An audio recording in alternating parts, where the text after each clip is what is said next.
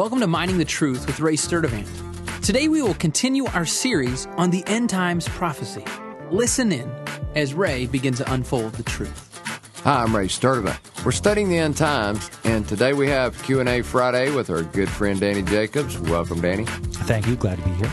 Glad you're here. What questions do you have this week? All right. Another Rome question. Okay, you're killing me with Rome. Yes. I read that a lot of people interpret the harlot, where it says the harlot sits on the seven hills of Rome, and you know there's obviously some congruency there because Rome does sit on seven hills. Mm-hmm. So what makes you think that doesn't refer to Rome? Well, for one thing, it's found in Revelation 17, and the wording there are mountains, not hills. Okay. So that's the first problem I have with it. And mountains throughout Scripture are used That's not just a semantic? No.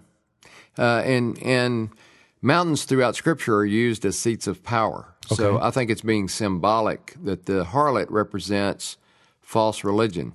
And so she has been a unifying element of all of these seven empires that have previously come. Okay. And, you know, if you want to go down the hill path, it's still not clearly Rome.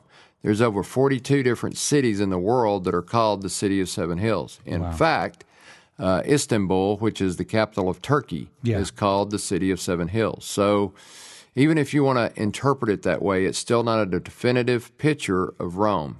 Well, that's interesting, and that actually leads me to my next question, because you spoke of unification. Mm-hmm. And in the passages, it talks about sort of a conglomerate of different types of kingdoms that are united around one idea. Mm-hmm. But they don't really get along, is what you're saying. Yeah. Tell us a little bit more about that.